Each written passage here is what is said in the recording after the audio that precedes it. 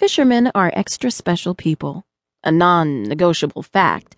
Fishermen work and labor in faith, not by sight, that what they hope to gain is first felt and then seen.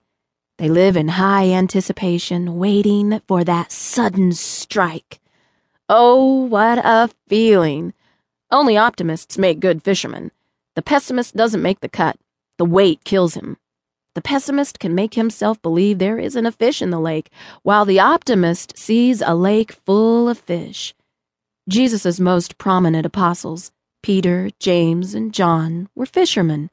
Jesus saw a beautiful trade in fishermen, and he used that to spread the gospel. Fishermen are not born fishermen, but die as fishermen. Therefore, fishermen become fishermen. Becoming a good fisherman doesn't just happen or come about overnight. The thought that fishermen are lazy is not true at all. There are lazy people who fish, but they can't even do a good job of that. There are also many wannabe fishermen who buy new rods and reels, come one time, and decide they don't like it. One of the first requirements of a good fisherman is to be self-disciplined. A self-disciplined individual can be successful at most anything.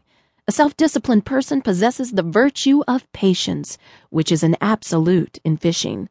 With patience comes endurance, which is also a necessity to being a successful fisherman. It is almost uncanny how a seasoned fisherman can come catch fish while no one else can. I've seen them arrive and pause a few moments, looking out across the lakes, waiting, as it were, for their sixth fishing sense to take over, picking out the best fishing spot for the day. The good fisherman comes prepared. It appears as though he enjoys getting prepared as much as he does fishing. His equipment is in good shape, and he will usually bring or buy at least 2 or 3 different kinds of bait. Just because worms were best yesterday doesn't say worms will be best today. There are times during the day that fish will quit biting one bait and change to the other.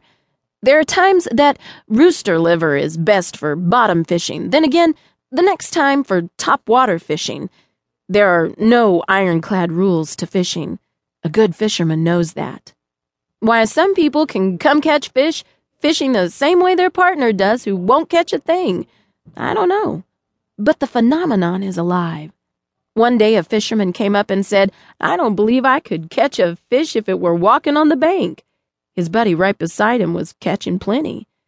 This book is not intended to bore you with fishing rules, regulations, statistics, and such, but a book to sit back with and enjoy.